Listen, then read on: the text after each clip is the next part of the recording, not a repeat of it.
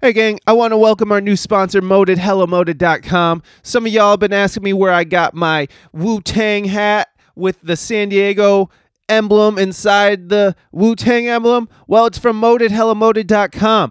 Go and check it out. They got all kinds of Wu-Tang patches. They got patches from the 90s, like Guts. Do you remember that show Guts on Nickelodeon? They got a Guts patch. Go get yourself some. They got Biggie Smalls.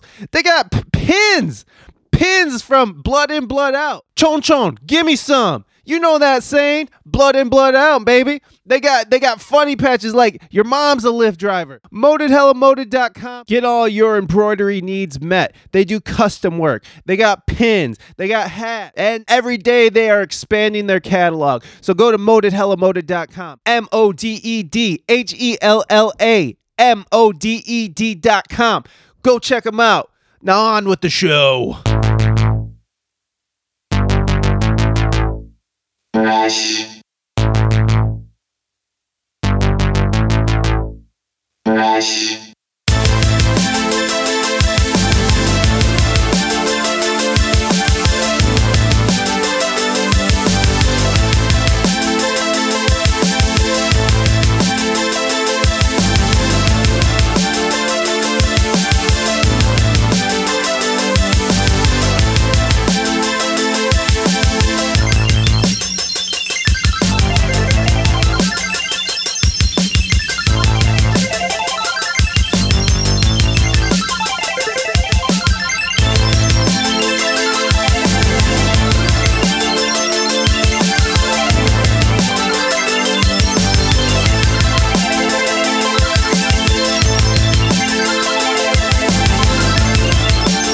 Welcome back to another episode of the We Speak English Good podcast. Today's guest is the Skanks Roots Project for Vancast 9. Watch out! No, we're basically, if you don't know what a Vancast is we're in the tour van. So I have a bunch of these, 9 of them, obviously. So you can go back and listen to them. But it's been a long time since I've done a Vancast, so I'm pretty happy that I was able to share this with you guys. Also, this is part of the Lost Tapes, and I'm just going to remind everybody that the Lost Tapes are from the time that I went on tour with Skanks Roots Project and forgot my podcast recorder at the Last Exit Live in Phoenix, Arizona. So, J-Rock from J-Rock Live, he sent it back to me from Arizona because he's so fucking nice. So, again, much love and praise to J-Rock. Definitely go check him out, J-Rock Live. You can find him. He's out there, J-R-O-C and then L-I-V-E. J-Rock Live, go find him. He's out on Instagram and Facebook. Go be his friend. He does a lot of cool stuff for the reggae scene, especially in Arizona. So, anyways, that is what this is. And also, I hope you liked our new sponsor, our little ad at the front there. Go to ModedHelloModed.com, ModedHellamoded.com, our new sponsor. Go support them. Go do that right now. Stop listening, or you can keep listening. You can also go to ReinaMystique.com, ReinaMystique.com, and go check out our latest album, 1018. I had the honor of penning a couple of songs along with my beautiful wife, Reina Mystique. So go check it out, ReinaMystique.com. And while you're out there, go to WeSpeakEnglishGood.net and special announcement.com. Reina was nice enough to buy the .com domain. So you can either go to .com or .net. Got them both. No big deal. Also, give us a review on iTunes. That does actually great things for us. Give us a review. You can just give us a 5-star review if you want.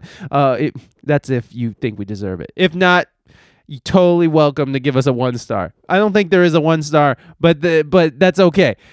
Go give us a rating. Go share us. Go leave a comment on our Facebook or our Instagram. You can also write the show at WeSpeakEnglishGood@gmail.com. Write the show, and if you comment or write the show or leave a review, I'll read them on air most of the time. Sometimes, not all the time.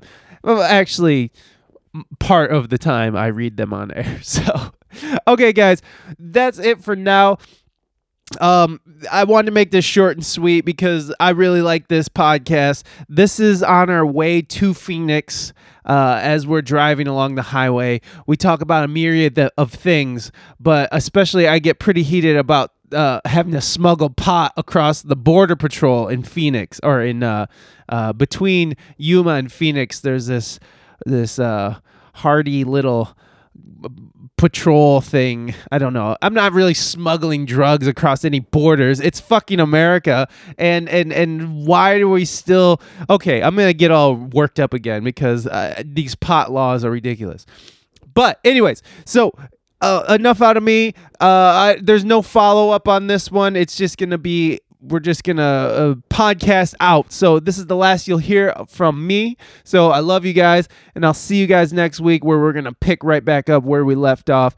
No more lost tapes. There was only 2 episodes, so enjoy this. Skanks Roots Project, Vancast 9. Hit it.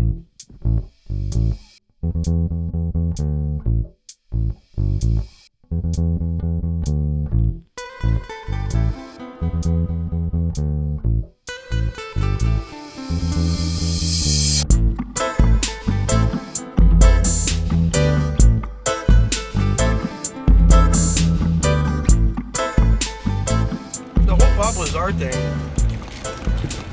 Oh yeah, dude. Do you know what's fucking crazy about Bob Lazar? When I worked at Lawrence Livermore National Laboratory, I knew him, and I knew of him, and I used to, when I worked at Livermore Lab, they would send me to Santa Fe, New Mexico. Yeah. Where he worked. Was he a big deal or what? He is a big. Well, he's a big deal that nobody knows. But he was like a high up or something. Yeah, he was a fucking one of the smart. That's what I said. I worked with some of the smartest dudes in the world. He was one. He was one of them, and he worked with like Chinese people from.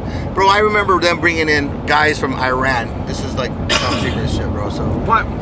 So why would you say that on a fucking podcast? Guys from Iran. It was really ironic to me that we hate Iran and China. They're communists. It's like a nuclear Cold War. But they are in Livermore, California, building fucking nuclear weapons. Well, I mean, that's how it was like in Germany after World War II. We were bringing fucking Nazis over here to fucking continue the work that they were doing. Yeah, making a bomb and shit. Yeah, like exactly. That, yeah. NASA was born out of fucking Nazi fucking they all have that scar on their face from the fencing and shit. That's the thing, though. I mean, if you're smart, you're smart. I mean, it doesn't matter. And if you're gonna push the agenda forward, so like, what the fuck were you doing and all that? Well, what I used to do was I was security. I was highly, I had the highest clearances you can get in America, bro. Because you had to be next to... Because I had to be next to the guy. Bob Lazar. If Bob Lazar walked through the gate, I was like with Bob Lazar. Gotcha. And I would take him... So by proxy, you had the By proxy. I had it's called the Q clearance. It's like secret security. People don't even know that. Most people here are secret, top secret. I had the one above it called Q. With the it was HRP, Human Reliability Program. I had the highest way to get reliable program. Like human reliable. Yeah, you're reliable. It's like we get this shit done. We get this shit done by any means. Where like I work, top HR. Yeah. So where I worked, bro, see that sign right there that says yellow sign? It says do not cross. Yeah. Authorized deadly force. I could have shot you if you crossed it, bro. So, no questions asked. Like you would have in a heartbeat. Yeah, it had to. It was my job. Yeah. Before their foot crossed the precipice. Yeah, and they were like, dude, you don't do warning shots here. You shoot the fucking kill. You shoot to kill. Oh my god. Because if somebody sees that line and cross it, there's a reason. Pop the head off. Yeah. I don't think you've ever really been that much on the show. Like we've never really talked to you that much. I mean, when we're doing it, so it's interesting to hear about your life because I don't really know that much about you. Other than you were special forces, you went to Princeton, right? No. Yale. No. Stanford. I went to the party school. he went to school with the trees. I went to school where I party with trees. That's right. You know what's even more funny, dude? Is I'm in the master's program at USC right now. Yeah. Oh yeah. That's right. Is it for law still? No, it's not for law. I gave up law. I did 2 years of law school and. When my brother passed away, dude, I just never went back to law school. Oh. But I still rely on it's really helped me a lot. But I just decided, talking to Murray and stuff, he's really in education, and my lady's in the education, want to help the kids, Yeah. So what made you go and get into the military in the first place? check this out, dude. When I was in high school, man, I was a really good athlete. I played baseball. And I was like lined up to play baseball. I heard And you were like scouted from all over. I was scouted, dude. I was going to play for the fucking Oakland A's AAA. Well, not AAA, but they're single A and then move it up. The farm team. But I got my lady pregnant, man. So I became a fucking dad in high school. Oh. So that kind of just like really changed my plans. And I really didn't have nothing going on. So I joined the fucking military. So you took that elite athleticism and put it into The military. And you rose to the ranks quickly, or what? Yeah, you could say that. I did everything that I had to do. And Stay out of trouble. Or? yep. Wayne. We're gonna pause for What's a up, second. Wayne? Who forgot something? We left some tickets and Lazy River fucking access. And, Oh, they have a lazy river. dude, and it we was just sick. We played at the like their own private area, the stomping grounds. We just got a call from Wayne about the Q casino out here in Yuma, potential And they paid gig. us royally. Yeah, apparently the lady who books the queue was at the gig last night, and she's all Oh. like, "These guys are some pretty big fucking shredders. Let's get them at the queue."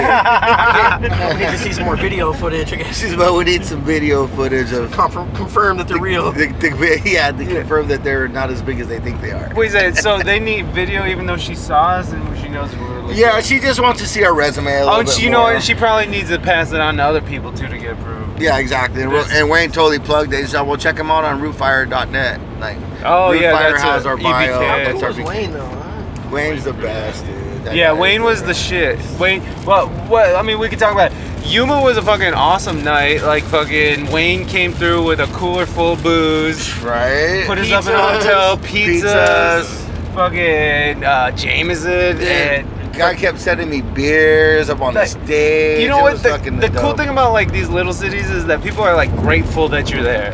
They're True. like very happy that outside of the regular shit that they do all the time, there's something new, something exciting. Which I would think is really cool. So they appreciate us just Yeah. as much as we appreciate Exactly. them and their Exactly. hospitality. Wayne showed You don't so get that in a big city though. No, you No, don't. They're you like, don't. who the fuck You is do, these but you guys? don't. It's not like guaranteed. It's like yeah.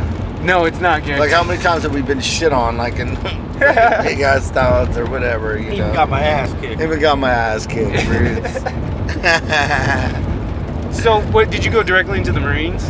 Okay, so yeah, back to that story. Yeah, I literally graduated high school on like Wednesday, dude. Got drunk fucking Friday and Saturday. Monday, I was at MEPS, and MEPS is where they call MEPS is like your first step into it. Then I flew out to San Diego. Did my time in boot camp, man. I did 3 months in boot camp. After boot camp, I went to this thing called Marine Combat Training. And then after that, I went to the School of Infantry. And then after that, I went to like the Advanced School of Infantry. And after that, I went to my MOS school. And then Where was your MOS?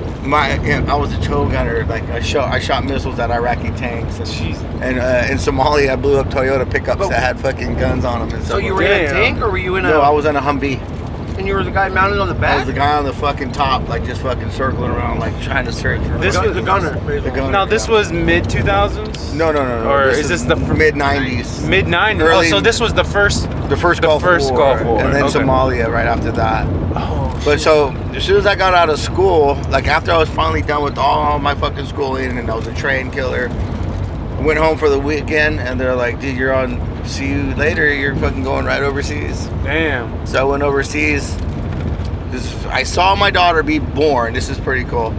And then when I got back from overseas, she was like walking around and shit, dude. Wow. So Like I a year and a half. Yeah. That's intense, man. Yeah, I didn't see her at all as an infant.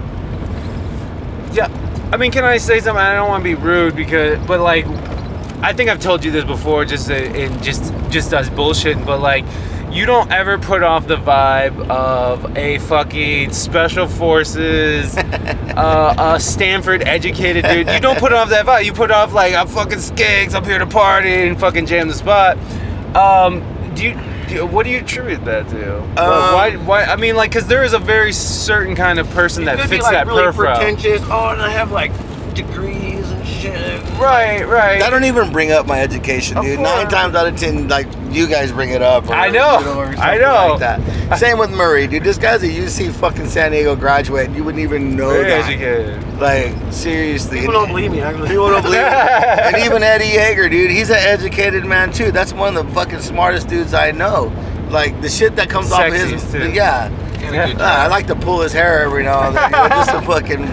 Today, dude, oh, this is the best thing ever. I was sleeping next to Eddie, and I put my hand on his ass. Like, hey, bro! I was like, oh, fuck, I forgot who I was with. That's a die, motherfucker. True story. Hey, bro, who the fuck you think you are? I was like, oh, shit, where am I? But do you think... Am I at Adela's, Hong Kong? Where am I? But do you think that that kind of attitude, especially special forces kind of dudes, people who are like very highly trained, do you think that's something that's common, that they don't put off that like aggro, I'm a Marine type thing? Yeah, because you know they're like Marines. Marines are very like, oh fuck Marine. They're proud. They're fucking. A few of the proud. The few of the proud. Look at me, I'm a big badass motherfucker. Right. But those dudes are normally the cooks or the fucking guys that don't do shit. You know. Just to be honest, man. I mean, like, no offense to any cooks out there. But no offense to all you fucking cooks and admin dudes. yes, we appreciate your service. One love. We love. Hey, Semper Fi, Devil Dog. Semper Fi. There you go. But for reals, dude, I don't know, man. I love being with you guys. I love touring. Like, it's so fun to be around here.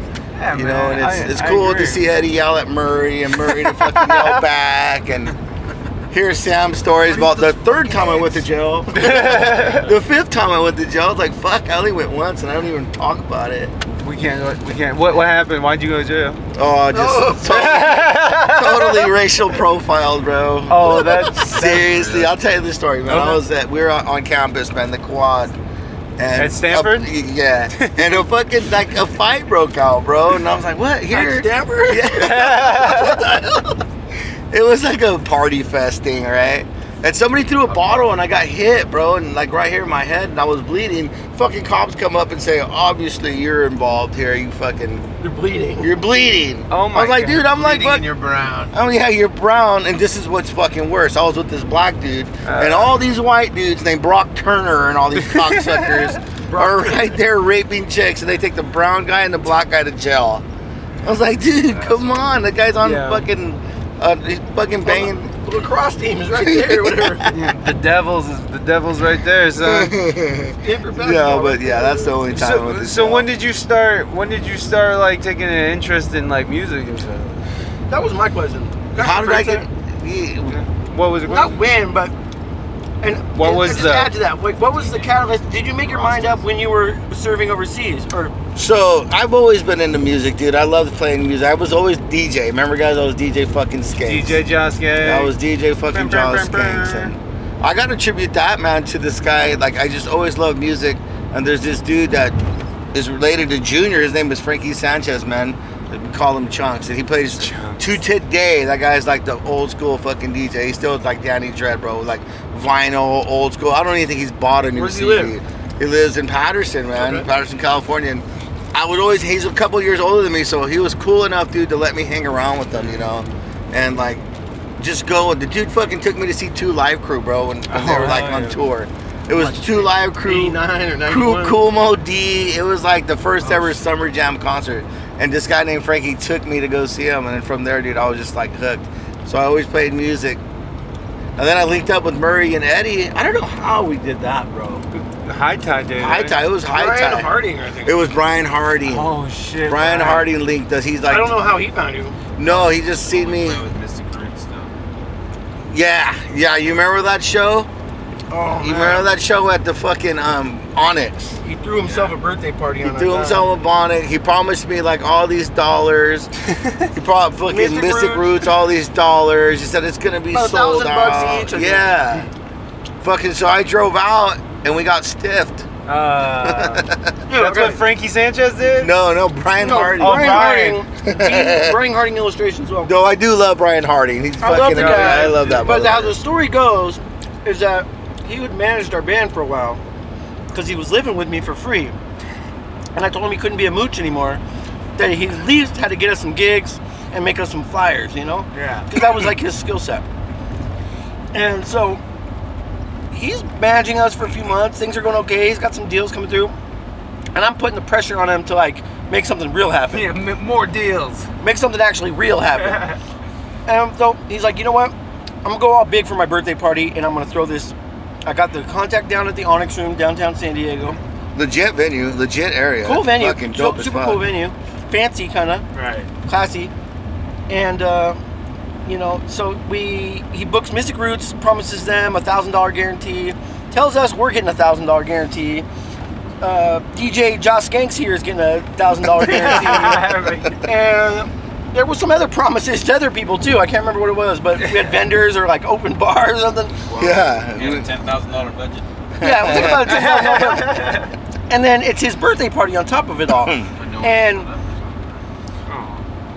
lo and behold, around midnight, the show is going well, but Brian is nowhere to be found. And so it's okay. I know where he lives. He lives in my house. Yeah. I'll see him later. So I fucking at some point people want to get paid and like it's bad and I'm drunk, everybody's drunk and it's bad because people want to get paid. They came all this way and we're just looking stupid. Mystic Roots is our from manager Chico. is well, I don't know where he's at. But, Where's that motherfucker Brian? We're from Chico. We need to get paid. yeah, Brian, he was just here and like I'm looking stupid as fuck. So I figure out what's going on. And the bar actually tells me the truth and says there was no deal, no guarantee. That fucking the money must be out of pocket for everybody, like. Oh shit. And it's like dun dun dun. And immediately I'm like, and I'm drunk, and I'm like thinking I'm gonna go home and just probably murder this dude. I probably gotta think about how I can clean it up so that I can, it's gonna be in my house, so maybe I could say it's self-defense or something. And so I fly home, like I'm gonna like pull him out of the bed and fucking wring his neck. And basically that's what happened. And after I stopped physically intimidating him, Shit happened. he came clean. You tuned him up, basically. He just said he wanted to go big for his birthday, and he was gonna move out like the next week, and he thought it would somehow like blow over. Oh. So he had some big timers and he was riding our coattail. He just basically made all these false promises to everybody, like wrote all these checks to people and then bounced them all. Yeah. No, I was just like, that's a I bad was blown move. away. I was But blown away. he ultimately linked us. Huge birthday party. He threw himself a huge ass birthday party, Yeah. which connected us to where we're at today. Right, you know, right. that was the beginning. That was the blessing. That was the That was blessing. disguised as over- a huge that all fucking happened. stiff. It's so that funny how And- dog had to how that receive. shit happens, man. And that fucking dude, Brian Harding, I love him to death. He's still a part of us, whether you believe it or not. Yeah, After yeah. all that shit, Yeah. he does all our tour flyers.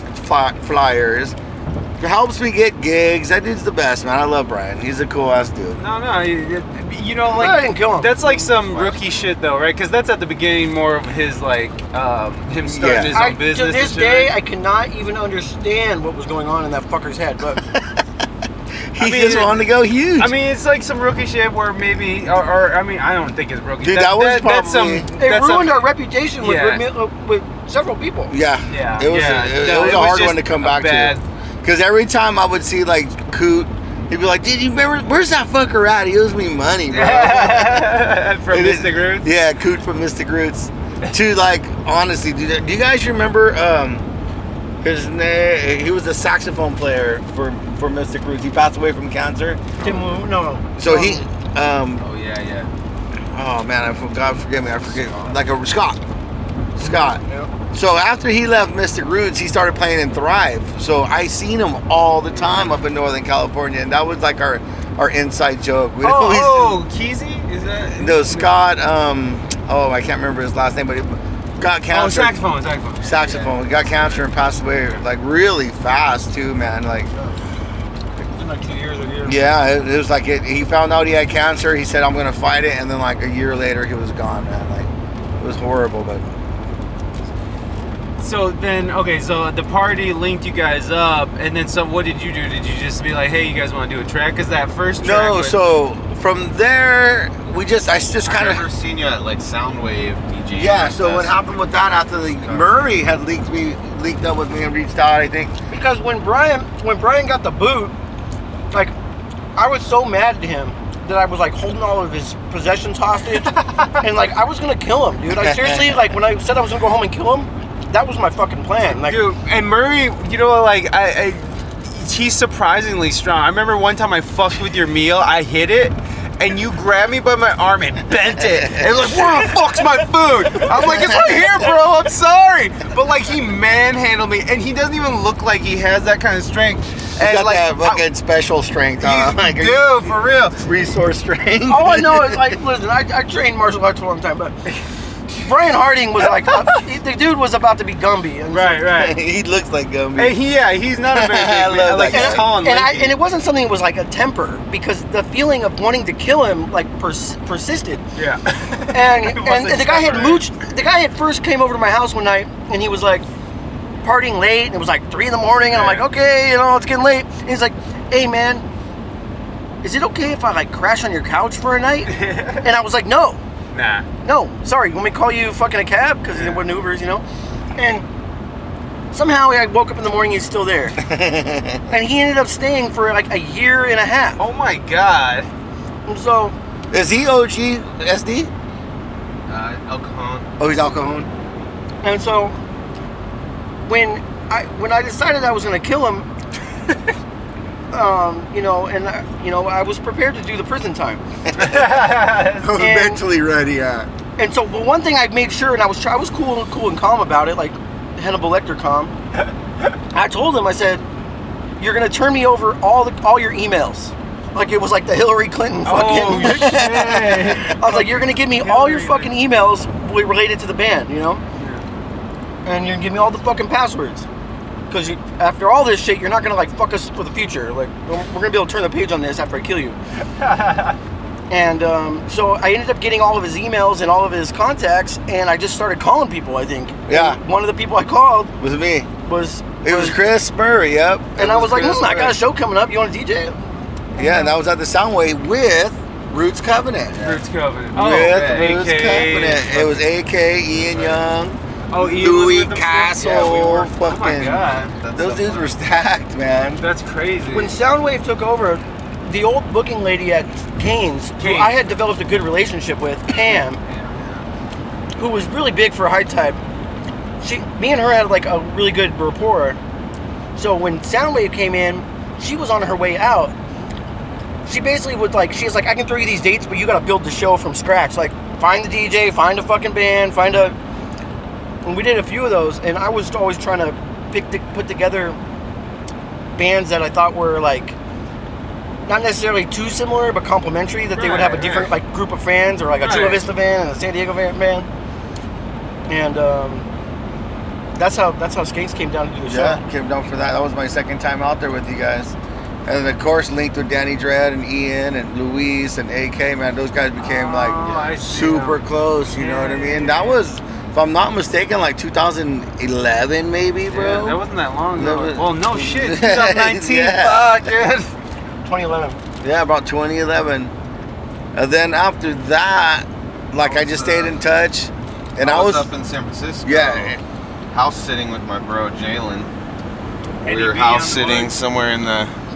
We were house sitting somewhere like near OB, the Ocean Beach up in San San Francisco. Francisco OB. Yeah, and then somehow we were chatting on the phone or something or texting, and you're like, "Want to do a track?"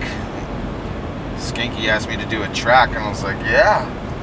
You were like, "Let's go to Berkeley." I was like, "Fuck, I've never been to Berkeley. Let's roll." So then Jeff from Clear Conscience was there with some tracks that he had mixed down. We're ready for like some vocals, and so we went in and tracked the Irie Love. Oh yeah. That was So- fucking Eddie Blunt and DJ Skanks right there. Yeah. And I was putting out some solo shit around that time too, and then that's when I wrote some of the songs that we still do. Sorry guys. Irie Love is the first single, right? First song, Yeah, that single was the that first track that we did. ever done. Yeah. Well, let's fucking cut to that because I don't think anybody really heard that on this show before. So we'll cut to that and we'll be right back. Here's Irie Love.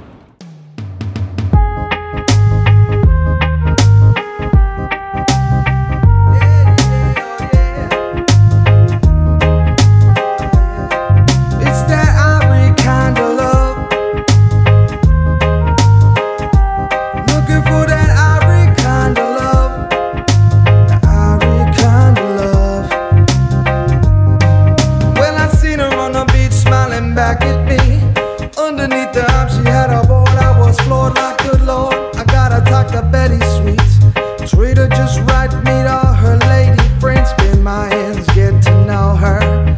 and just show her just how a rude boy do. Just how a rude boy do. So I'm thinking about the right things to say before she just up and swims away. I can't believe my luck today. It's like I had to let my mind wait. Take a breath and hit the depth. The pressure will rise, but that depth I put her right there next to me. Right there next to me. It's that ivory kind of love. Looking for that ivory kind of love. Ivory kind of love. The ivory kind of love. Yeah, yeah. That ivory kind of love. Looking for that ivory kind of love. Ivory kind of love. The ivory kind of love. Yeah, yeah. Waves break and the sun will rise. Twist one up and burn one for Rastafari. It's a high tide, so play me reggae.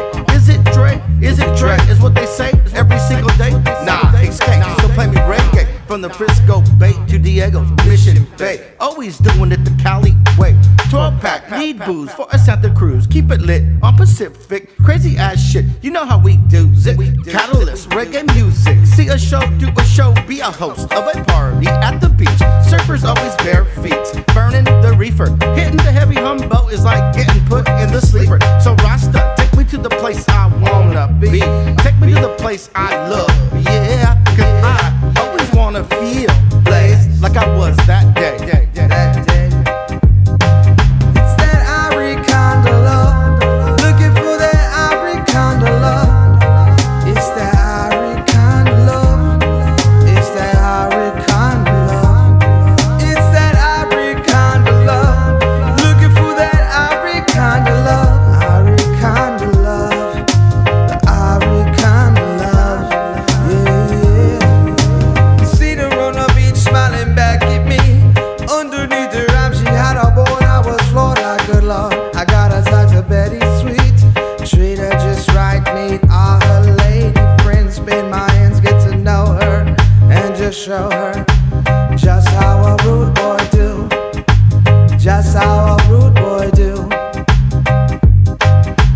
Thinking of all the right thing to say before she just up and swims away. I can't believe my luck today. It's like I had to let my mind wait.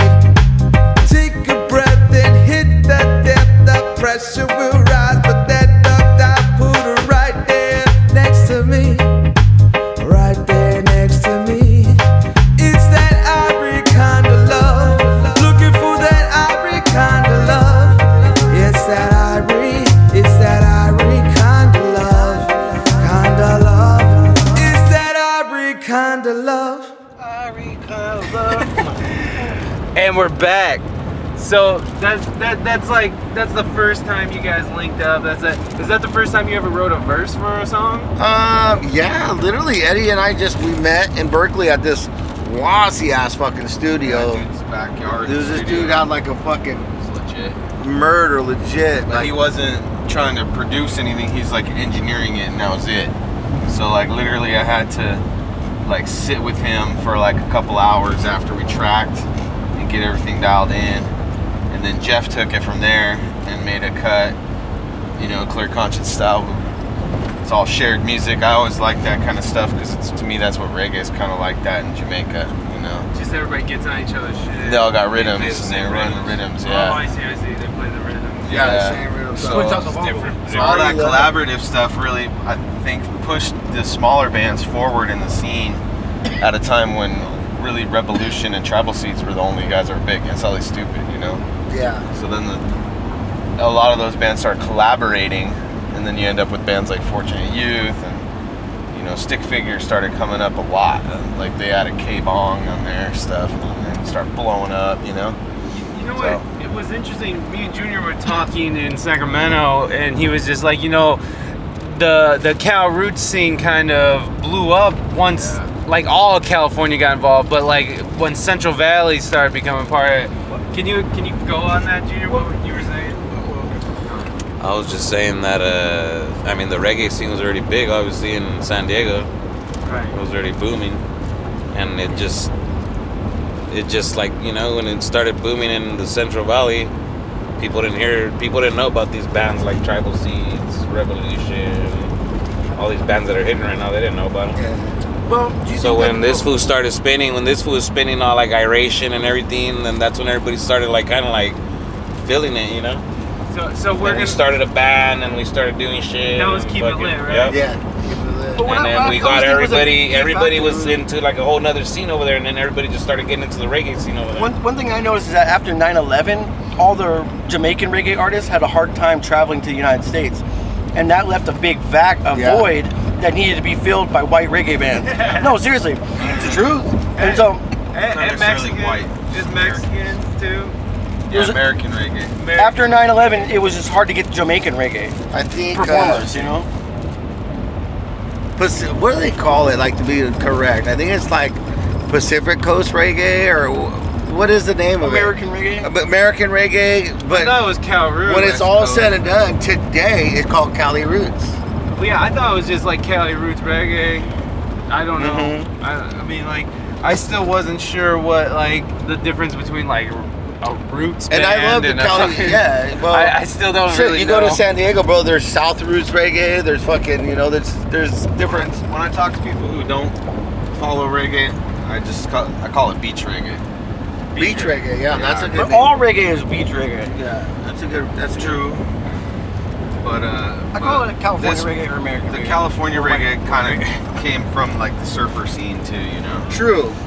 That is the truth because like all the ska bands. the ska bands, and you look like Slightly Stupid, bro. They're surfer dudes, right? Yeah, They're some of like the early shit's OB like vibe, punk, right? yeah, the OB vibe. A little bit of R&B influence, I think. Though, They too, do got a from- little from bit. They're Hawaii, heavily yeah. influenced by like Don Carlos and shit too. I think, man. This So, is the new stuff.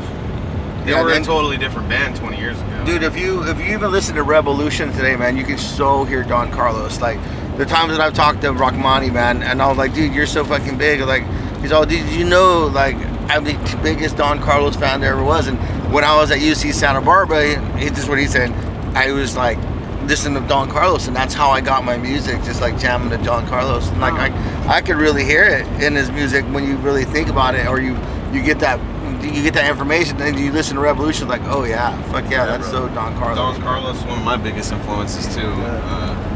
First time I heard him was in the 90s as hanging out with one of my guitar friends and his peeps, and we were in Long Beach, I think, and his buddy had that shit on the radio. I was like, who the fuck is this? I was like, I need to know who's singing right now. This is amazing. And it was Don. So I was a fan ever since. He gave me a sick, my bro Aaron gave me a sick ass CD that he burned, because back then you would just steal all your music on the internet and put it on a CD, you know. Didn't Don So, Carlos live in he San gave me a Diego for sick a while? Don Carlos mix. I think he lives somewhere in California. He did. Right now, I believe he's in Florida right now. But so when you see him out there, usually Stupid flies him out to California, and he's always kicking it with the Stupid dudes. So when did you decide to? I mean, have you always written poetry? Because people can get confused. Like you're not rapping, but you're doing spoken word poetry.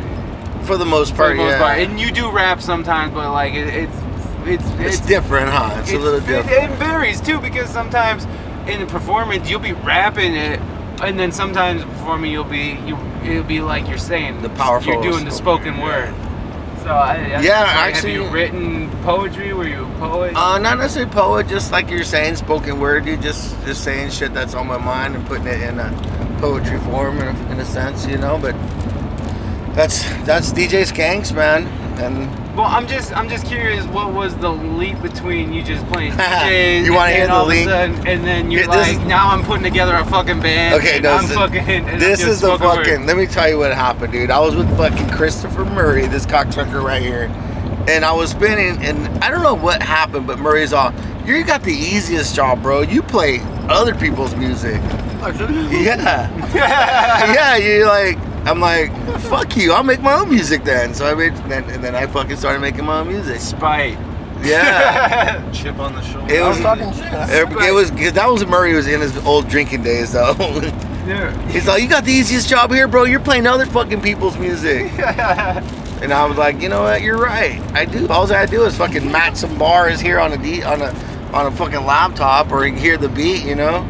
So then from there, I got ahold of Eddie Blunt. We recorded Irie Love. After we made Irie Love, I was jamming with Keep It Lit, and then we went to Bob Rizzolo's Sony Studios thing, and we made a song called Occupy This, which is on our newest album. Oh shit, I forget. Yeah. That's an old ass song. It's an old, right? We made it during the movement, bro, but Bob sat on it for like 2 years. How did you guys end up getting it back? What's that? How'd you guys end up getting it back? We released the pre-release. So we had a mix of it that was good. Bob, of course, wanted to send it to his mastering guy, which never ended up happening because we had a falling out at the time. But I went forward and got it mastered with the Girthy recordings, or we got it mastered with AK, and the recording, in my opinion, was good enough. Yeah. You know. But we just decided to release it on this last one. Well, we sat on it forever because after the Occupy movement, it stopped for the most part. But I mean, still, the echoes of that is still going now. But yeah, and then it's kind of picked up steam again. And honestly, dude, that song is murder. No, it's good. We got Chris from POB on it, you know, and he comes through. And who's doing horns on it? Is that Bob? That's Bob Rizzolo's horns. Bob doing the horns on that. So this was right around the time. So Keep It Lit was going, and then High Tide was still going, like in its original, not original, but like at its when High Tide was peaking. Yeah, for the most part. Phase 3, is that what it's called? I don't know. Well, I mean, like Tor was drumming for us. Yeah, Dave Tor, and that's like when Sam started sort of running with you guys too, right, Sam? Is that around the time he was running? Yeah. We went on, before that, we went on like a holiday tour. We had an RV and a bunch of shit. The Christmas time in Cali. Yeah, and then we stopped at Skank's house. That was Patterson. We played at the Frontier Club was one of the stops, and that was the first time I met Skanks. And then Is that with Josh Heinrichs, or was that? No, I forget who it was. It was just you guys and Mad Traffic. It was a High Tide Mad Traffic duet tour. And then about a year later, we all went to Cal Roots number 4. And that's when I met Danny Dredd, I think, really for the first time, because we picked up Danny Dredd, and then we met Skanky there, and then we all just kind of palled around all weekend, and that was kind of like the first of that. That's Cal Roots 4.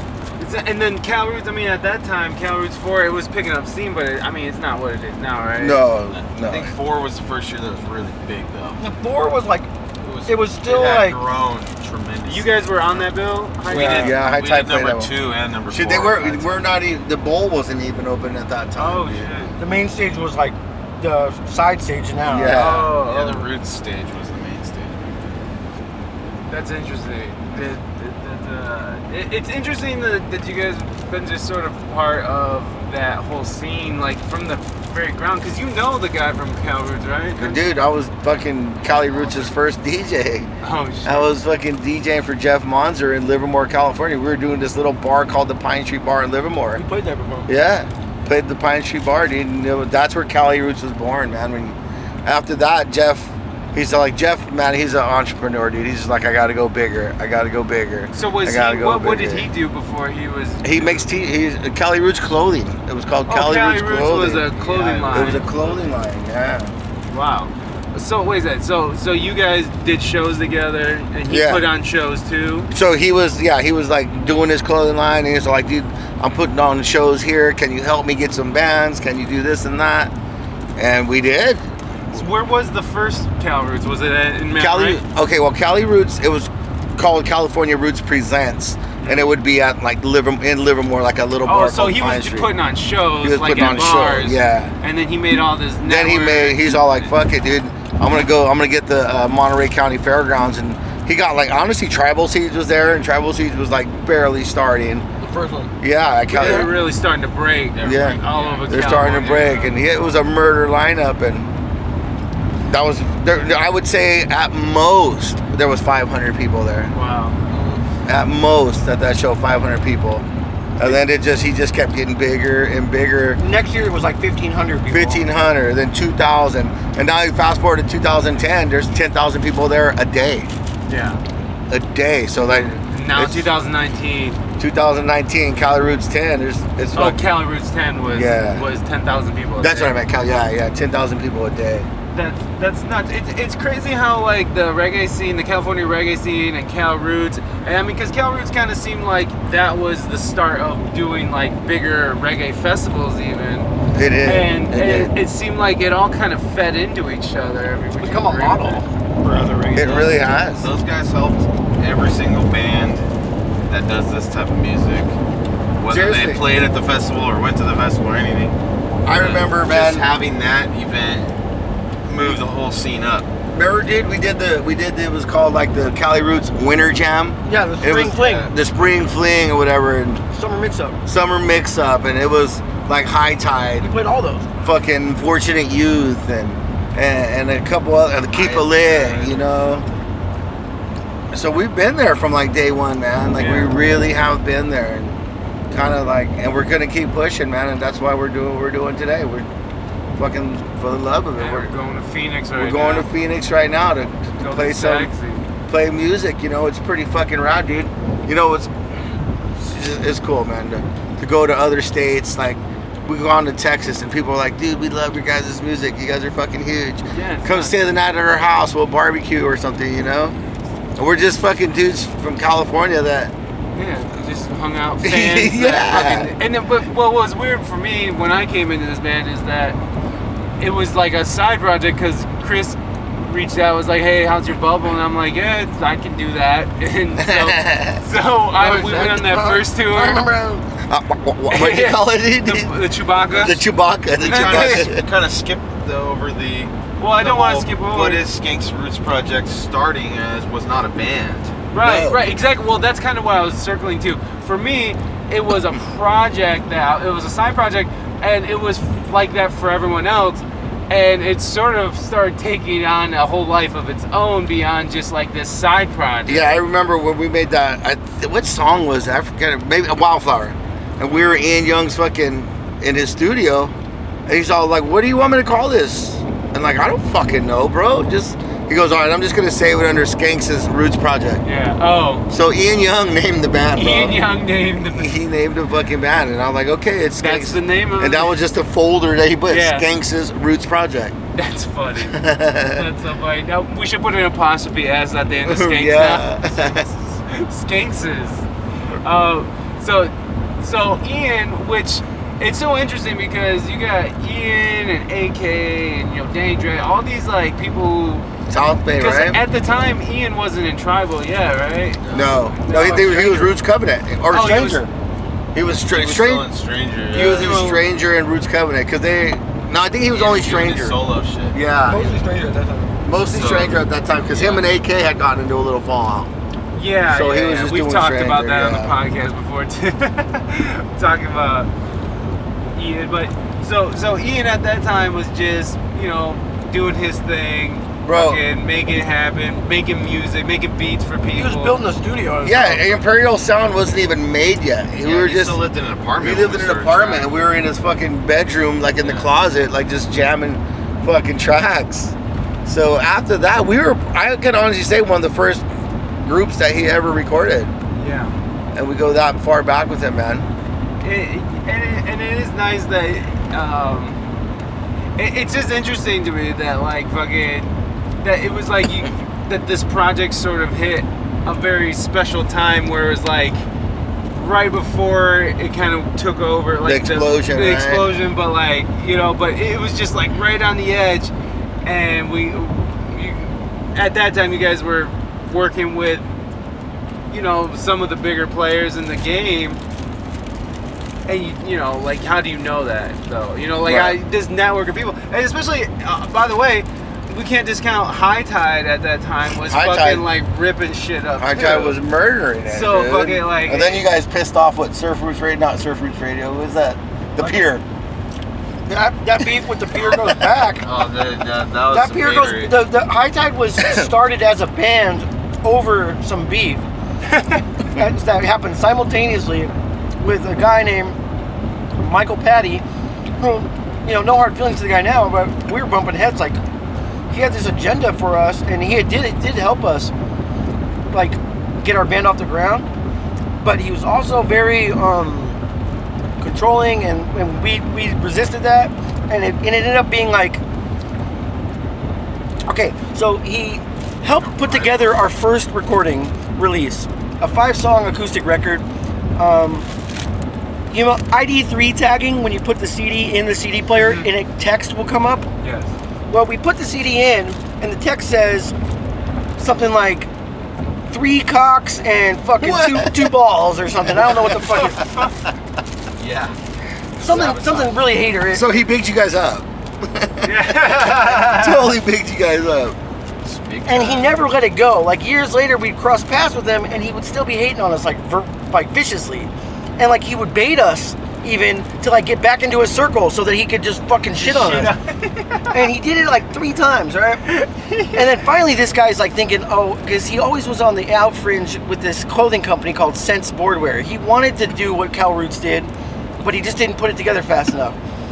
And didn't, you know, whatever his flaws were. Fucking raging asshole. He was also a pretty big asshole. Was he an older guy, younger? He's like our age. Oh, He he's may- younger. You know, and so, but Some spoiled he's some brat, spoiled kid from North County. He had like, you know, we went to his house. He's a rich dad and shit. But bottom line is that he ended up buying thepeer.org like way later. The What Peer is was that? started by this guy named Philip. It's online, like it's a website that connected people. Like this is like roots And gave It was big reviews for the and California reggae style. Yeah. it was a message board. It gave Like reviews. Josh Heinrich's Revolution. It became the top all online on the publication for California reggae. Yeah. I didn't really. And if you West Coast reggae, because yeah, they if were you- actually started in Seattle. Yeah, and if he put you on there, then you're like, okay, you're up and coming band. Like It was that kind of shit. significant factor, and this guy saw that, Michael Petty, and he made a move for it, and he acquired the Peer somehow. I don't know the deal, but and then he began to shit on us further, like by saying, "Oh, submit your CD for review," and we're Yeah, he thinking, shit "Oh, on you. we're gonna make peace with the guy," Yeah. and then of course he shits on us again. Yeah, this Yeah, he- album is terrible. Absolute trash. Basically, he's like, High Tide's been fucking washed up. washed up for 10 years, and now they're coming back with the new one called The Rooted, and like, It Oh, should that be was the called Two acoustic, Dicks man. and a Fucking. 2 dicks and a ball. I think he was just hating because he didn't have any fucking musical talent. He wanted to be like all big time in the music scene. And He probably just still was hasn't never- let it go, but That's Well, I'm one. sure if he was doing it to us, he was doing that shit to other people too. That's Guaranteed. That's one thing that I do see is like the people who kind of glom on, who don't have any real talent, who are trying to offer something that they don't even understand what they're offering. You know what I mean? Like managers, look, I want to manage your band. Like people, I see that a lot, and it ends poorly. usually a they're lot. promoters. Yeah, like promoters. one thing I will say No, some though, guys are doing one thing I will jobs. say, the Rooted CD, guys, is one of my favorite CDs. I love that one, dude. That guy, Yeah, that's that the was acoustic one, right? Yeah, I fucking love that song, man. Or not song, that whole album. There's, I mean, the production value is so extensive. That's why I think it became kind of a little bit of a quagmire.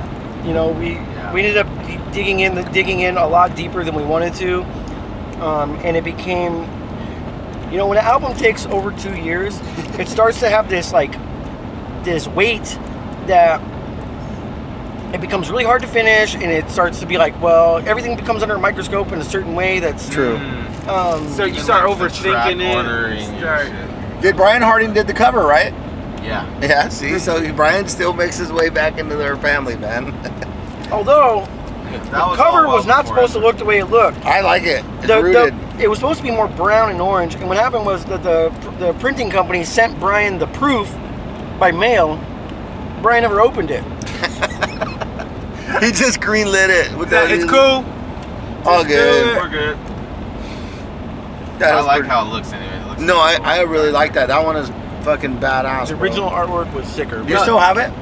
No, yeah. I don't have it. That's a really good point. Where once something is sitting, like Stephen King wrote this book about writing, and he kind of talks about it. It's like if you're gonna walk away from a project or not finish it, if you're gonna start and not finish it as the iron is hot and the juices are flowing, it's like you either need to like fucking come back to it in years or just let it go. You lose perspective, and your brain will start doing all kinds of tricks Yeah. on you. You'll hear things that are not You get there. over analytical. and you hold yourself back, you end up getting in your own way. It's called paralysis by analysis. That's is that a real thing? Which I Yeah. think Murray suffers from it a lot. It's a combination of the Zeigarnik effect, which is that feeling that you left something unfinished, which drives you to finish it. Right. But the more time and the more money or the more important it is, the heavier the weight is. So each decision becomes so much more important that you can actually be paralyzed by the weight of all these overwhelming decisions, and you actually won't be doing anything right. That's funny. Like this dude, when he'll finish a song, he's like, I got it done. I got it mastered, Skanks. Check it out. But let me go over it a couple more times. Let me go over it a few more times. But I'm like, you just told me it was done, bro. I know that, but Speaking of, we need to put that Hookwise CD out. I know ever since I started, that Hookwise CD has been in the talks since you guys first came on this show. I know, dude. It's been like, what, 5 years since we started And I haven't tracking touched it? any of those projects for like almost over a year. Well, then now this is the time. I mean, you walked away from it for long 2 enough. years, I think, is the Is it 2 years? where you can regain clarity. Waiting for your 2-year mark, huh? Get your 2-year mark, and then we can revisit. That's it.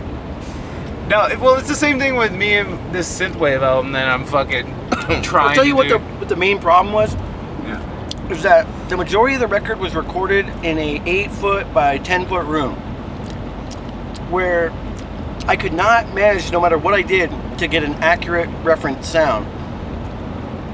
The shit will sound slumping in the room, and I'll take it and I'll put it like in the car, and the whole mix falls apart. And it was just the importance of having a listening environment for mixing that's somewhat accurate, whether that's with room EQ, compensation, or because now once I'm in a much larger room, mixes come together so much faster, and I can take them out of that room and they actually sound like they're somewhat similar.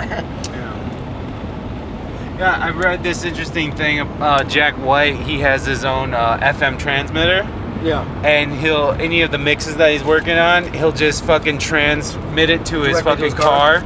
through the radio. And he's like, if it sounds good like that, we send that shit right out, motherfucker. Which is kind of smart. Well, Dave Pensato, he's notorious for playing every single mix through his iPhone. And he has a special thing that like the mix can just play back through the iPhone in real time, like as if it's his studio monitor. Oh, yeah. Right, and if it sounds good through that, then it's probably good. Then it's ready to go. That's where you go. No, man, I run into that shit all the time. But small room acoustics are like almost near impossible to overcome. Like your old bedroom at Sam's house? Mm-hmm. Yeah. Small room acoustic. You will never get accurate mid-range or bass, and you won't You're know what is talking about what. mixing. You're talking Yeah, about you the won't mix know process. how much bass you need, because from like 1,000 hertz down, it's completely inaccurate.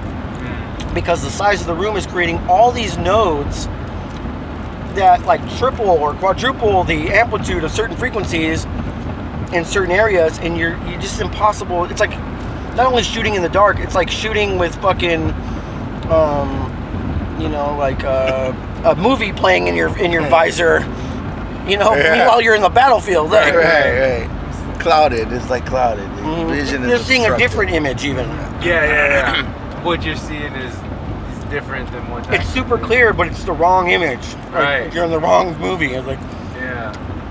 No, that moment when you take it out to the car to test it, and it's just That's all the tester. really That's is. Like, the the thing is, tester. fuck. it doesn't even sound like remotely close to how it just sounded in the house. And at that point, you're just like guessing on frequencies, and you're wasting so much time bouncing out your fucking mixes because you cannot tell, and then you make a little adjustment here, a little adjustment there, and you go out to the car. Bleh.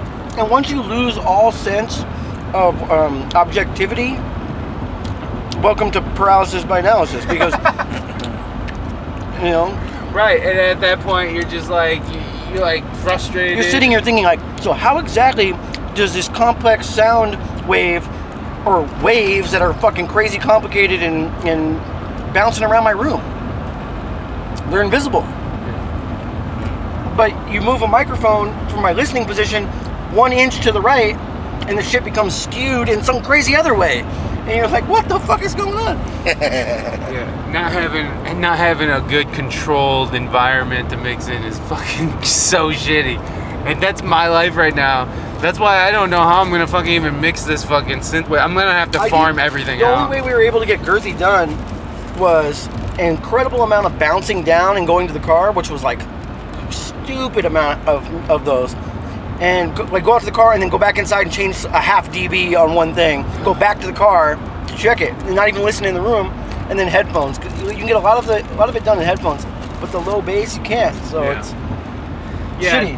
No, the Girthy, which is so the first album, just the tip. That's Ian Young Studio. Yeah, that was all pretty that's all much Ian, that. right? But it wasn't even like Imperial Sound yet. It was Ian Young's bedroom. Ed, how much were you writing for that? I Because you think write. I must have submitted like 4 songs for that one. A few. Everything then we I- did, we bounced off each other, Ed, though. And You then know, if I had an kinda idea, came up with some of the ideas there at Ian's too for some of the songs. yeah. But yeah, the 2 songs that I pretty much wrote that weren't for SRP specifically was LOVE and Misled Souls. Oh, nice. Those were kind of like Eddie Blunt songs, but then I wanted to get them out and I didn't want to wait around, and you needed songs for the SRP, and then I was like, well, yeah, Skanks can be on the track, and then just throw that in there, boom. Done. Boom. Yeah. So that got those songs out, which that was what was most important to me. And then That's on just the tip, right? so like Yeah, our first album. I know like State of Tree was Danny's thing, and we tracked that there in Ian's house. And what else? was on Wildflower, there? that was like my total idea. Like, Yeah. we got to go off of this, blah, Yeah, blah, which blah. that was Ian Young that kind of came up with those chords and stuff. I think he actually kind of wrote the tune Yeah. based on what we were telling him about the ideas. And then, what else was on that record? It was like Who Is Real. Who's Real? Which I had was, that rhythm because some of the stuff was tracked at Sony also. Oh, that okay. record. Some of it was kind of high tide stuff too. It was Eddie Blunt stuff because Eddie I was Blunt. starting to want to do some more solo stuff. You were working with Bob at Sony A little bit, yeah. for your solo stuff. Yeah, but the stuff that I was working with in there ended up being SRP stuff. Fucking cochino. who opened the sack, bro? There's some dank going on.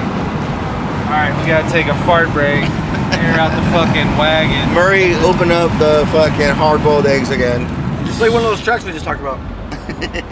Yeah, which one should we play? You know what? One that I really think that is pretty dope that never gets love is Hit It.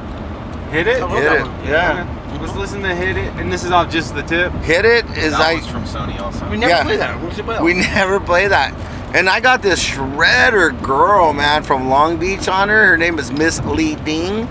Beautiful lady, Miss man. Lee Ding. Yeah, she's an Asian lady, dude. She's very beautiful. Me girl. Just beautiful, dude. She comes through and smacks, just mashes a verse on it, man. Okay. Well, let's listen to Hit It. Cue it up. Run it.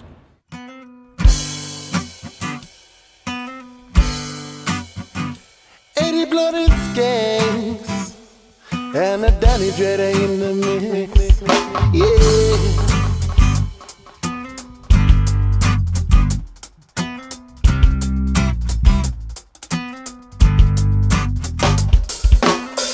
Some people say I can't afford your type of lifestyle, but I love the way you make me feel, baby.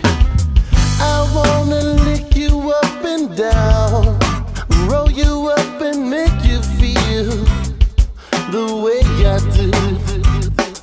Say, let me hit it so bad, girl. I wanna hit it so bad, you know. I love your sweet smell. I said I love the way you make me feel. I love the way you do it to me. You lift me up when I was down. Baby, you know you're always around, yeah. Breezy got that sticky green off the cover of a magazine. So good I can't forget it. Girl, you gotta let me hit it. Breezy got that stinky green off the cover of a magazine. So bomb, I can't forget it. Girl, you gotta let me hit it. These things I do, what I said I do for you. I just hit that to put me in my mood. Sweet vibrations rolling through my chest. Hitting it and loving it, you know it's my fix. And now you know that I will never abuse it. Yes, it's my life and I chose to do this. Break it up or roll it up, let's teach them how to cheat them. Just hit that blunt, keep it lit, we'll always keep up. Indica sativa, it all does the same to me. It tastes so good, so for why you blaming me? A sweet vibrations rolling through my chest. Hitting it and loving it, you know it's my fix. And now you know that I will never abuse it. Yes, it's my life and I chose to do this. So rip that, just hit that, you're spilling Irie. It's J Rips checking out, now listen up to Skanky. Breezy got that sticky green off the cover of a magazine.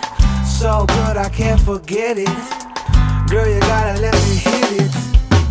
Breezy got that sticky green off the cover of a magazine. So bomb, I can't forget it. Girl, you gotta let me hit it. Damn, I wanna hit it. Purple hazy. My heart's pounding, got me going crazy. Looks so good, I wanna eat it. Rice Krispie treat it. Can I touch it? It's so stanky and wet. Damn, you can tell it. Pumping on a fine ass strain that's making me lazy. Bartender, yo, pump me another drink. OJ and Tango crazy. Come on, you little daisy, it's time to roll. So grab the Jaeger, me and you, yeah, that's major. I wanna take a little ride with her, rolling drop top. Got your top down, winter in my hair, peep the sky, feeling high. Skanky gets the mood just right. Baby doll, that's I'm great. Can I hit it just one time? Not passing the ditchy, oh no, that's a crime. So put your lips on it, now inhale, let it out. Give thanks, feeling high, pull it out. Lick it, pass it, cause Skanky wants to hit it. Breezy got that sticky green off the cover of a magazine. So good I can't forget it. Girl, you gotta let me hit it. Breezy got that sticky green off the cover of a magazine. So bomb, I can't forget it. Girl, you gotta let me hit it. Breezy got that sticky green off the cover of a magazine. So good, I can't forget it. Girl, you gotta let me hit it. Breezy got that sticky green off the cover of a magazine. So bomb, I can't forget it. Girl, you gotta let me hit it. You could never get enough of my love, and I'll be coming from a magazine cover. I make you feel alright, ooh, so right. You could hit me in the morning, hit me in the evening, hit me whenever you wanna chill and never blazing. Really? Cause I'm the real thing, baby, I'm the real thing. Mary's got a real thing going on, got it going on, going on. Going on, got it going on. I got it going on. Never really been the type to do it wrong. I do it right, Southern California, sticky bomb. It got a strong hold, take another bong load. Puff it up and pass, so all natural. It's Mary Jane and she come to take your pain away. Don't ever forget it and hit it like your last day. Breezy got that sticky green off the cover of a magazine. So good I can't forget it. Girl, you gotta let me hit it. Breezy got that sticky green off the cover of a magazine. So bomb, I can't forget it. Girl, you gotta let me hit it. Breezy got that sticky green off the cover of a magazine. So good, I can't forget it. Girl, you gotta let me hit it. Breezy got that sticky green off the cover of a magazine. So bomb, I can't forget it. Girl, you gotta let me hit it. Breezy got that sticky green off the cover of a magazine. So good, I can't forget it. Girl, you gotta let me hit it. And we're back. So just the tip. That was Ian, that was Eddie, and a little bit of Bob was Olo. Bob was writing some stuff on there. Like, just I'm talking about rhythms and words. I know you guys. It was mostly my rhythms, Danny Dread's rhythms, and Ian Young's rhythms. Gotcha. It's like a pure collaboration. One of my favorite songs from that record is Decisions, which I didn't have anything to do with that song. Oh, but yeah. I did lay a verse on it, and I was stoked to do that because I really really like that tune. And Chris Warner did the guitar on that too. Yes, also. he did. He murdered it. So that's one of my favorites. I like the song too. Let's run that one. Okay. What's the song called? You introduce it, Eddie. Let's listen to. This is Skanks Roots Project, Decisions. Sister got pregnant at 15. My mom worked nights, so I was always alone, you know. So I had a bad life. Decisions we make in life come from above. Every day we live our life for the sake of love. Ain't nobody ever walked in these shoes. Try it. Wonder why I pound booze like I do? Life ain't never been kind to me. Look at my scars. I've totaled cars. Fights. Yep, up in the bars. I see my pops dropping rocks. The world, I can't wait to be on top. Fuck a corrupt ass cop. Done crazy ass shit. Just trying to provide any way I could. I'm so misunderstood. Life's got me hooked up. Label as a stoner. Living the life for the sake of society. It's just a downer. Me, the SRP crew, we do what we do. So you tell me, what the fuck am I supposed to do? I ain't never had shit growing up. Mom's, she worked nights, so my nights alone, straight up. I was a teenage dad. Whoever in the fuck thought I'd be a college grad? Feel me? A rough life and a crazy ass dad. It took its toll on me. Now roll with me, cause you a true ass home. Decisions we make in life come from above. Every day we live our life for the sake of love. Decisions we make in life come from above. Every day we live our life for the sake of love. Lift yourself up. Lift yourself up out the gutter. I want you to go and love your brother, your sister. Don't you fuss on fight. We want a better life. Better living is what we're looking for. You got to lift yourself up, my brothers. Each and every day, all I do is I hope and pray. Each and every day, for my brothers and sisters to find a way, yeah. To find a way. We got a way. You got to lift yourself up, my brothers. Sometimes it seems I was born underneath the bad sign. Still I choose love every time. The enemy retreated when I speak his name. The Father bless I with his wisdom, learn from the pain. These crucial moments, decisions must be made. Break up darkness, lift up your hands and pray. This love is a gift, shines from inside. Give thanks to my Savior, Spirit is my guide. You have to live with your decisions. Repenting is love, it is written that you will be forgiven. You have to live with your decisions. Yes, repenting is love, it's written that you will be forgiven. Decisions we make in life come from above. Every day we live our life for the sake of love. Decisions we make in life come from above. Every day we live our life for the sake of love.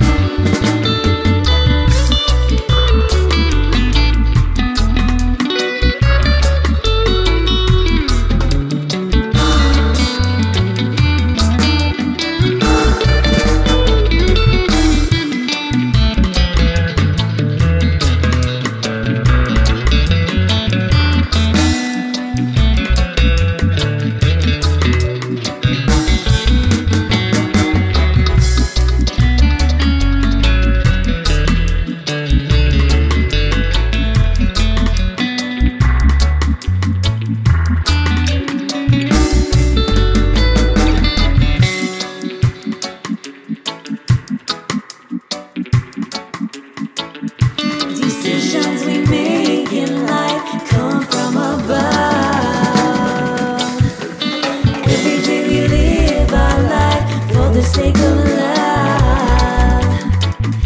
Decisions we make in life come from above. Every day we live our life for the sake of love. Decisions we make in life come from above. Every day we live our life for the sake of love. Decisions we make in life come from above. Every day we live our life for the sake of love. And that right there was our sister Lexi Love on the fucking chorus. Like she came through on that one too, man. Alexia. I wish she would participate a little bit more with us, you know. She's just hard for her to get out. She's such a huge on-air radio personality, and Is she still with the Energy or whatever? yeah, she's on. Or whatever? I think it's like old 94.9. Oh, she's on 94.9 now? Yeah. Yeah, she's on dope. I hear her all the 94.9. time. I turned it on one day and I was like, dude, that's Lexi. Sure enough, it was. That is sexy Lexi. You can hear her from, I think it's like the prime stop Monday through Alexia Friday. on the radio. Alexia on air. Oh, really? She's like fucking- she has 6 the to 10 Monday through Friday, man. Got the prime Good time. for her, man. Yeah, Good she's for going her. huge. She's fucking killing it. I love her. She's fucking cool as fuck. So I like Girthy because this is kind of Mr. Murray's first like album from start to finish that He took you it mixed and mastered, and you were writing some of the rhythms too, right? Yep. Murray produced a lot of it, man. And a lot of it he would just send me like, Skanks, I got an idea, and send me the rhythm, and then I was like, well, fuck, we can do this to this song, you know? And then we'd go back and forth, and then Eddie would come through, record his verse, I'd record my verse, and That was mostly that was out of Ian's studio, but Ian was About still half of it. contributing, right? A little more than half of it. We did some of it. I know we tracked Every Day's a Blessing like way before Girthy came out. yeah. We just kind of missed the cutoff of getting that one on just the tip. That song was the only song there that Ian produced from, he was the producer on that track For Girthy. for Girthy. Everything else, he engineered a lot of the drums and played keyboard on a lot of the songs. But they were all the songs that were title driven. It was like, what's the name of this song? And then the first person, like vocalist that came in, Set the pace. would huh? like ad-lib something that was based around that title. And that became the song. I know I did the bittersweet rhythm because I remember Skanky was like, hey, you got any rhythms? And I was like, yeah. And I submitted. Shot me the The chord. music saved my life as well. Yeah, Music Saved My Life and Bittersweet. I think those were the ones that I wrote the rhythms for on that. Which are like our staple songs. Yeah, for Bittersweet. what Dude, we play out. And when you bring up Bittersweet, man, you can't forget the 77 Jefferson boys, man. Yeah, Oh, that yeah. was Joel, cool. They were in Patterson. We for were the doing this X-Fest. we were doing this big festival called X Fest in Modesto, and it was fucking huge. So it was us, Danny Dredd, Joel, Eddie, Murray, and we had tracked the rhythm at Ian Young's, but we did the vocals. Murray tracked the vocals in my closet in Patterson. Hell yeah. That's right. We had a couple different rhythms, and we, because we had the tracks going for the record, but none of them had vocals on it. And we opened one, and they were like, what else you got? We opened the second one, and they're like, right away they started singing this, you that I want, girl, and Yeah, I already had the He had the hook for the most idea. part. Yeah, I knew it was Bittersweet Love and then what it was about. And he just kind of asked me, what's the song about, And I was like, yo, it's about, like, your lady is, like, she's down for you, but it's a big pain in the ass. So it's like fucking It's some a true story shit. Yeah, bittersweet love, Love you, Mavi. But yeah, the premise of the song I thought was strong. And then Joel took it and just killed it. And then his buddy came and sang some of the harmonies. The main dude from 77 Jefferson. Oh, nice. I forget his name, unfortunately. I'm bad with names. Miles. Miles. Zach. Yeah, he's a cool dude. Miles does, and he works he's with big time. Heinrichs. Yeah, he Yeah, does he all does a lot of Josh's Heinrich. shit. Too. Yeah, I had Miles on the show. He's fucking awesome. He's one of those guys who can't separate the artist from the art. He's Like, I'll never watch Bill Cosby again. I'll never listen to R. Kelly. Yeah, or Michael Jackson or whatever it is. He's very staunch. Like I'm not. Principled man. He's a principled man. It's like if you're out there molesting kids, I'm not. Michael supporting Jackson shouldn't be lumped into that conversation. Those kids recanted and said they were put up to lying about it. Oh, did they? Mm-hmm. Wait a second. What? When did they recant?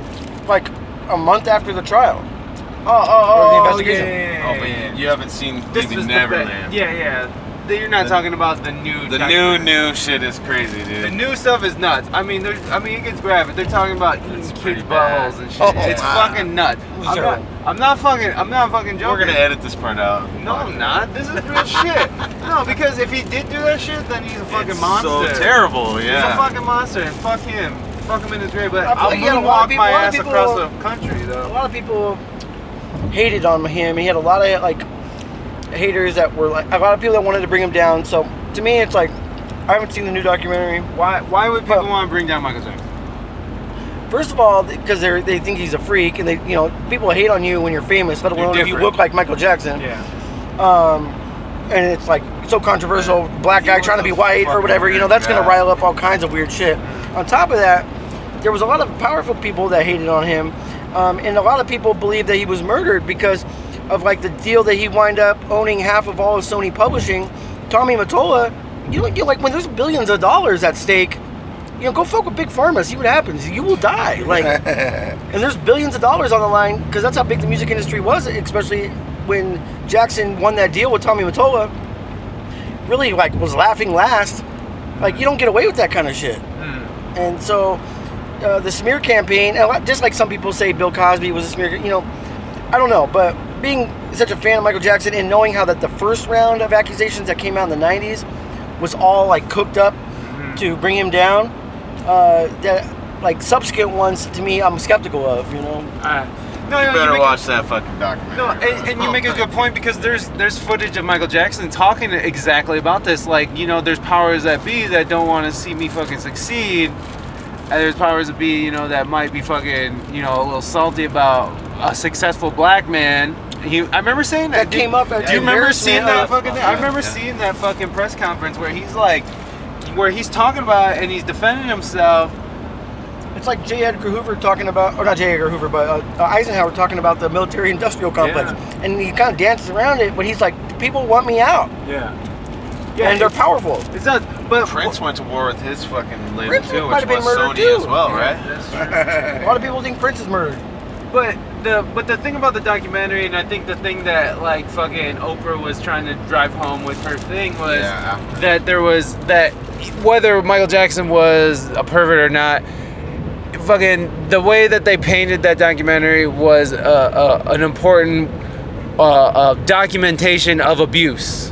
And that grooming process. The grooming process, like how you'd separate people from families, how you'd separate, like. Are we talking about the Catholic Church? No. Well, Same vein. same thing. Yeah. But like just any child predator, they fucking groom him. I don't know if Michael Jackson is a child predator, but according to these dudes in the documentary, he was. And he had a special place in people's hearts because he was such a lovable person. And he would kind of like, if what they say is true, then he was basically using that sort of fan adoration to like molest children. Right. Like Sandusky, at that school in fucking Pennsylvania, Penn State.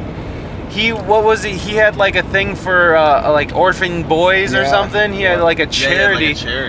And so whether he did it or not, the documentary I think is good because it does paint a good picture of what abuse looks like.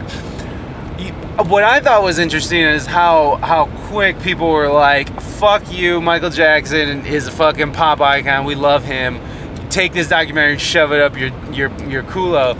I think more people were like, oh, of course he did it. Yeah, look at that fucking freak. There was, but like, how quickly did it blow over, and how much did that really damage his reputation? Really, I mean, like, people are still fucking. People even turned on Oprah. Like, my wife turned on fucking Oprah. She was like, oh, fuck Oprah. Like, you don't fucking talk shit about Michael Jackson. And I was like, damn, Oprah? Like, just a few years ago, you want her to run for fucking president. Now everybody hates Oprah because she's trying to point out what abuse looks like. She's doing journalist. Yeah, she's being a journalist. Yes. I was like, this is crazy. It's crazy to think that, like... It's all... Also, a lot of that documentaries sort of was emboldened by that Me Too kind of thing now, because now people's testimony seems to be more listened to. Yeah, more credible, exactly. People are actually listening when people are saying these things. Right. So if they're making it up, then they're making it up, I guess. But you know, you got... That's the risk we take. It's only uncredible the one if you're guy, talking about the president. The one guy was like mega famous and successful for a long time, doing choreographing like Britney Spears tours. Still and all is, that. isn't he? Isn't he still like doing He's like big time dude. Yeah, he like did the whole. He does like a lot of the Vegas shows now or something like that. Yeah, I mean, he's fucking So- very, Is that very the Spirit Fingers guy? Is that Spirit Fingers, maybe. Sparky Podolsky? What was his name? I can't remember I don't the guy's even know name. his fucking name. But Well, no one knows his name because they're fucking he was- liars. he's a choreographer, so he had Maybe. he had a lot of love for Michael Jackson because he literally grew up dancing Michael Jackson's dances, and that led him to a career in choreograph. And I mean, what's he a testified at the trial in 2003 that nothing ever happened. But then after Michael died and after he was married, and that's what the sort of the point of the movie is too, is that once these guys had kids and they kind of started to see that they were fucked up, you know, from being abused as children, which yes, that fucks you up. And so then they started to kind of come to terms with what had happened and started to talk about it, and then that's when they started a kind of a lawsuit, and then the filmmaker caught wind of the lawsuit and then was like, whoa, I want to tell this story, like what the fuck, you know. So, but I mean, it's somewhat there's no one defending Michael Jackson in the video. You can watch 4 hours of that documentary. It's not really one person defending him, except for like some footage of like his lawyers at like press conferences and shit. It's used to like not position it like So, it's not exactly like a fair and balanced, newsworthy documentary, but it is definitely, it takes a look at something dark, man. Yes, and that's the bigger picture here. Is like they're using it just sort of a platform to show what abuse looks like, and and that's important. And whether or not he did that shit or not, I mean, like there's some kind of fuckery going on. Someone's lying. Someone's lying. That's what we know. That someone's fucking full of shit here. Yeah. So, with Chris, with Girthy, So are you still gonna listen to Michael Jackson before? Oh yeah, totally. Oh no. I still listen to R. Kelly. Last night I was dancing to R. Kelly. I don't give a fuck. I'm gonna step in the name of love until my face fucking turns blue. But it's still like it's awful what he did to those women. But I like art too much to let something like that fucking get in the way of me enjoying art, because I'm selfish. And the end of the day, I just want what I want, and fucking however it got to me is how it got to me. But I mean, I don't know. I mean, you guys were dancing or moving to R. Kelly. What do you guys think? You guys think you're gonna fucking stop listening to R. Kelly? You're gonna stop listening to fucking Bill Cosby jokes? No, but I Are you do. gonna step in the name of love? I'm gonna step. When I DJ a public event, I sure as hell don't play it. Oh, that's interesting. That's and I work for a school and I gotta play music all the time. Yeah. And we used to lean on R. Kelly for I Believe I Can Fly, and for World's Greatest. Yeah. Those are like an honor roll or like kid gets Kid of the Month or something. Very That's what inspirational very, song. Yeah, incredibly inspirational. Like some of his music is so freaking well made. It's like Did Babyface write a lot of that shit? R. Kelly wrote most of it with Babyface, but I think he's got most of the credits. Yeah, R. Kelly is a musical. Honestly, He's a musical talent, no doubt. and he can sing, man. Those pipes. Sing his ass off. So that's interesting. That's interesting, Mr. Murray. So you won't, if you're DJing a public event, then you'll take that off the playlist. Yeah, because I just avoid the controversy, you know. Yeah. There you go. I don't want to ruin lose the gig because Because I believe I can fly. Yeah. You know, like, He's trying to inspire people here. fucking inspire them to feel I do like the something Double Up album though. That's my favorite album. R? Was that one called R? It was just called Double Up. Oh, Double Up. Double Up. It's like two white chicks with a tipsy head. Basically, he's talking about going home with two white girls. But Yeah, it's nice. gotta double up. That were 14 Double and 15. Good for him. Jeez. Step down the club I with don't- the dizzy head. Two white chicks in a... What would someone have to do for you to like stop like listening to their music or stop supporting them anyway? I mean, I couldn't really listen to the MJ. I can't get behind after I watched Tool. that documentary, man. Really? That shit, I changed the I channel. immediately put on Michael Jackson. I put a record on. I was like, we're gonna Off listen the off the wall. wall. Yep, Yeah. we're listening. That would to be my fucking- go-to. Dude. Off the fucking- wall is shit. Yeah, but no, I mean, like, is there anything is there an act so Yeah. heinous? Weird the Al singer stopped from playing Tool. that shit too. The singer from Tool constantly insults his fans. And there was a quote, like I'm sure you guys maybe know it better than I do, where he said, like, all the fucking idiot Tool fans are gonna fucking buy the record whether we fucking do this or that. I've heard that. And that to me is like, when you're actually insulting the art itself is where I draw the line. It's like, if the art is good, I can appreciate it. But when you're actually making fun of, like, I would never buy fucking those books that are like, driving for dummies. Yeah. You know, it's like, I don't need an insult right on the cover. That's a good point actually. It's like people who fucking are so smug about it, who don't. It's almost like they lose an appreciation for how they got there and why they're in the position they're in. That to me is a violation to the art. Yeah, because like it's a very special thing to be able to make money and make a living off of art and music, and it shouldn't be taken advantage of. It's like one of the things that people strive for the most, that like other artists. It's like that's all they want, is to be able to live off of fucking what they do and what they love. So to sit there and call people dumb and to belittle them because you know that they're just gonna go buy your they're gonna go Give buy you the their ticket. money. Yeah. Because we're so badass or whatever it is, whatever self-aggrandizing things that motherfucker says while he takes a shit in the morning. It's like fucking, you know, it's what's the point of that? But I also think that Maynard James Keenan kind of has a sense of humor, and I kind of feel, and I think There's that sarcasm involved. yeah. And you clear it up afterwards, but I didn't hear no like follow-up quote or anything. Yeah, I suppose you're right. I mean, hearing him on Rogan's podcast, Joe Rogan, I hate when I say Rogan's podcast, like he's my friend. It's like Rogan. Joey used to You know, me and Joe. Fear is a factor there.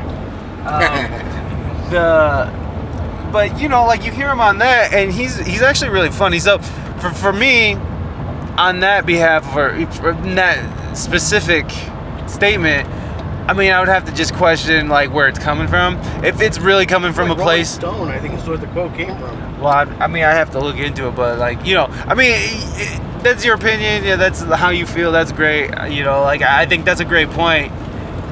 You know, like if someone's shitting on art, like legitimately shitting on the art. It says anybody who buys my records is an idiot. I'm not gonna volunteer to buy the record. Yeah.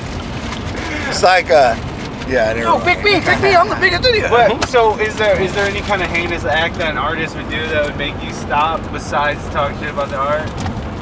Anybody? I mean, I guess it's just like one of those. molesting kids is definitely on my list. I don't want to listen to your music. Big one. That is a big one. Big one. I hear you. We were having this big debate yesterday about driving through the 8 in Arizona because of Border Patrol, and we're kind of, you know, we don't want to get fucked with by the feds. It's a ticket, you know, it's nothing to be fucking yeah, it's no felony or anything, but it's still like a ticket. Yeah, it's gonna fuck our day up. We're gonna get a big ass ticket in the mail, you know. So that's a pain in the ass. To me, it upsets me that we even had to have the conversation. It's annoying to me. Like why are we talking about this? Like, why are we still talking about fucking crossing imaginary lines with weed with a plant? Dude, my cousin is one of the reasons I play music. When I was 12 years old, I went out to Minnesota and he was getting married, right?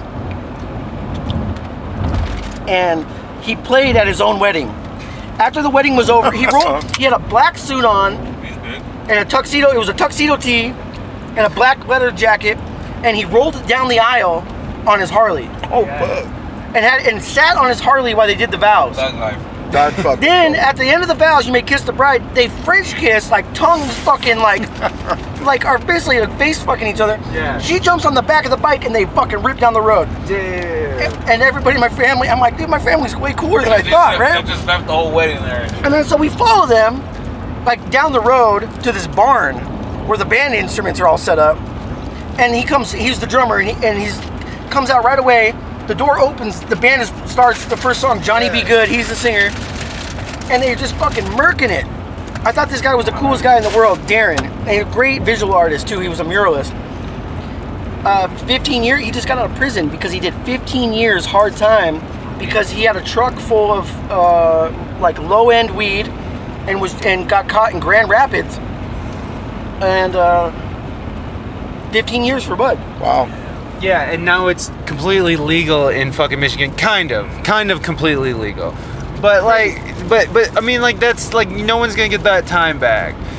And there's also a difference between carrying a fucking eighth of weed across a fucking, a checkpoint and fucking In a state, pound. in a He had state you're pounds, already he had pounds, in he had too. pounds, and he you did know. cross fucking federal or state line. But it's just a stupid plant. It hurts nobody.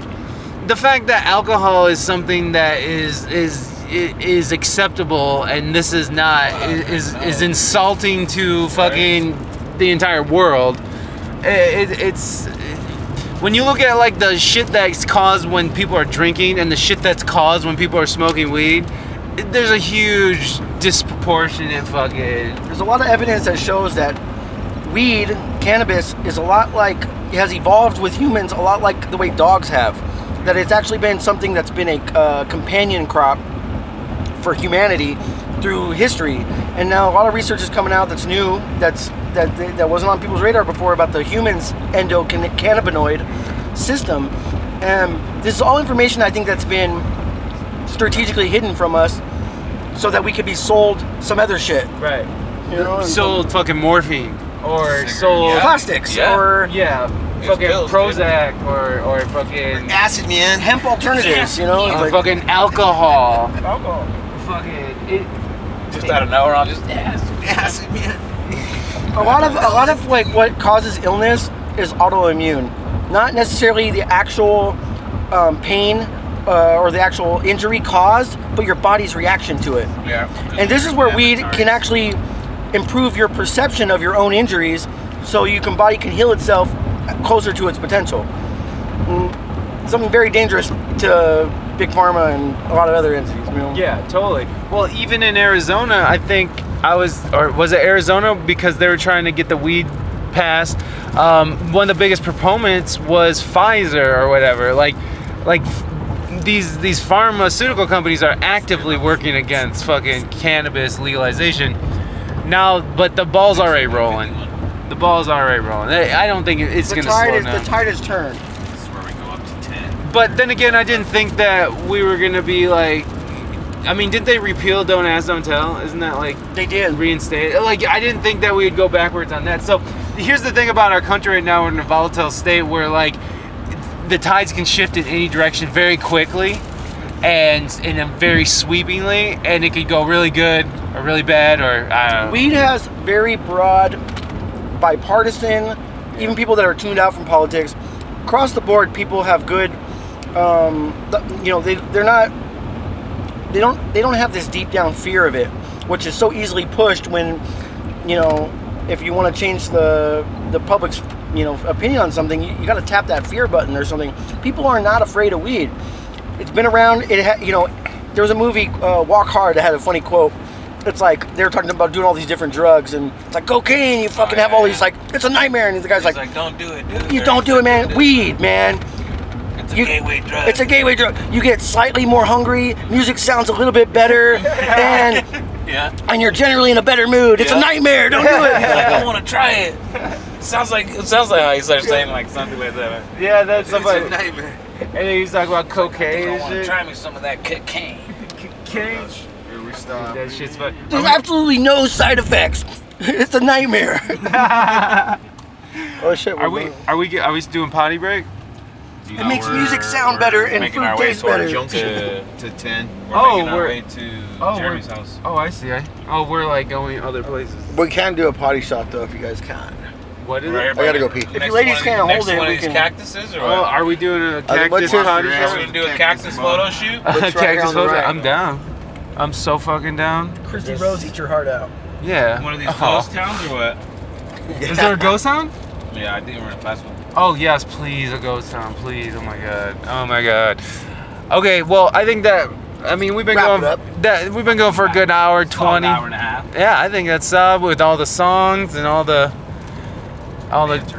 Banter. good banter. We went pretty deep into some stuff, bro. Yeah, so we We're went gonna deep. go real deep into Skanky's classified security clearance. But we gotta turn off the. We're gonna turn it off. The Turn it podcast. off. But no, you know what's funny is that like once you get some booze in him and he starts telling you those weird stories, like last time you weirded me. I won't repeat it just because like out of respect. Yeah. But Teaser you alert. were just like when you said what you said last night, it kind of like froze me in my spot. Like oh my god, Jesus Christ! And you just laughed about it. This is what I do. And but I think that it kind of calls back to your way of looking at a special forces person way of looking at what you had to do, your duty, as opposed to someone who's just like an infantryman. Like your training is so. You ever notice intense. Skanky doesn't ever sit with his back to the door? those are things that are just like you fucking innate, I guess you'd say, bro. Just But yeah, but due to training, like due the to intense training, amount of training dude, that you trust me, had. those infantry dudes are fucking badass. Oh too, no, man. but Yeah. I'm just saying like when I you're just had talking a little about. bit. I just had a little bit more training. Than That's them, what I'm yeah. saying. Like when you look at people with special forces compared to people who just go in and maybe don't have that amount of training, like the way they react to what they've had to do as a part of their duty is different. There's different traumas that stick.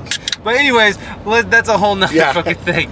So thanks for having us, man. Oh, shut up. You guys been on this show like fucking a whole bunch of times. The fucking sound of freedom. God damn it. Fucking free. We'll be in Phoenix tonight, but that's not gonna matter by the time this comes out. We'll be Last long Exit gone. Live. Big up fucking J-Roz. Or what's J-Rock. J-Rock. J-Rock. J-Rock. J-Rock. J-Rock Entertainment Management. He's been helping us out a lot, man. He's in our Damn. prayers, dude. He's got cancer. He's fighting it off, and he's still out there pushing, man. So say a prayer for Jeremy. God bless you And guys. abolishing the charter school movement is a very racist act. Is it racist? Yeah, the socioeconomic impact of charters, which only affect brown and black people, giving them an option in public education where those schools have been failing across the board by school districts across the board, is the only, and their only chance at having an option in education is a charter school, and they're going to close those. It's taking schools that are in the worst parts of town and turning them into pipelines of prison. So What's their main purpose for wanting to close them down? because charter schools do not employ union teachers, and union teachers pay dues. All that money gets pulled and gets given to political candidates. So when political candidate says, hey, we're going to spend more on education, all they mean, doesn't mean they're going to improve education. All they mean is they're going to hire more teachers that pay union dues to give themselves more money. Which is more votes. It's more votes. It's a machine that's fixed, and it's to all your children's detriment. With that being said, right? With that being said, be good to your fellow human beings. HJs for everybody. I'll see you guys out there. Fresh.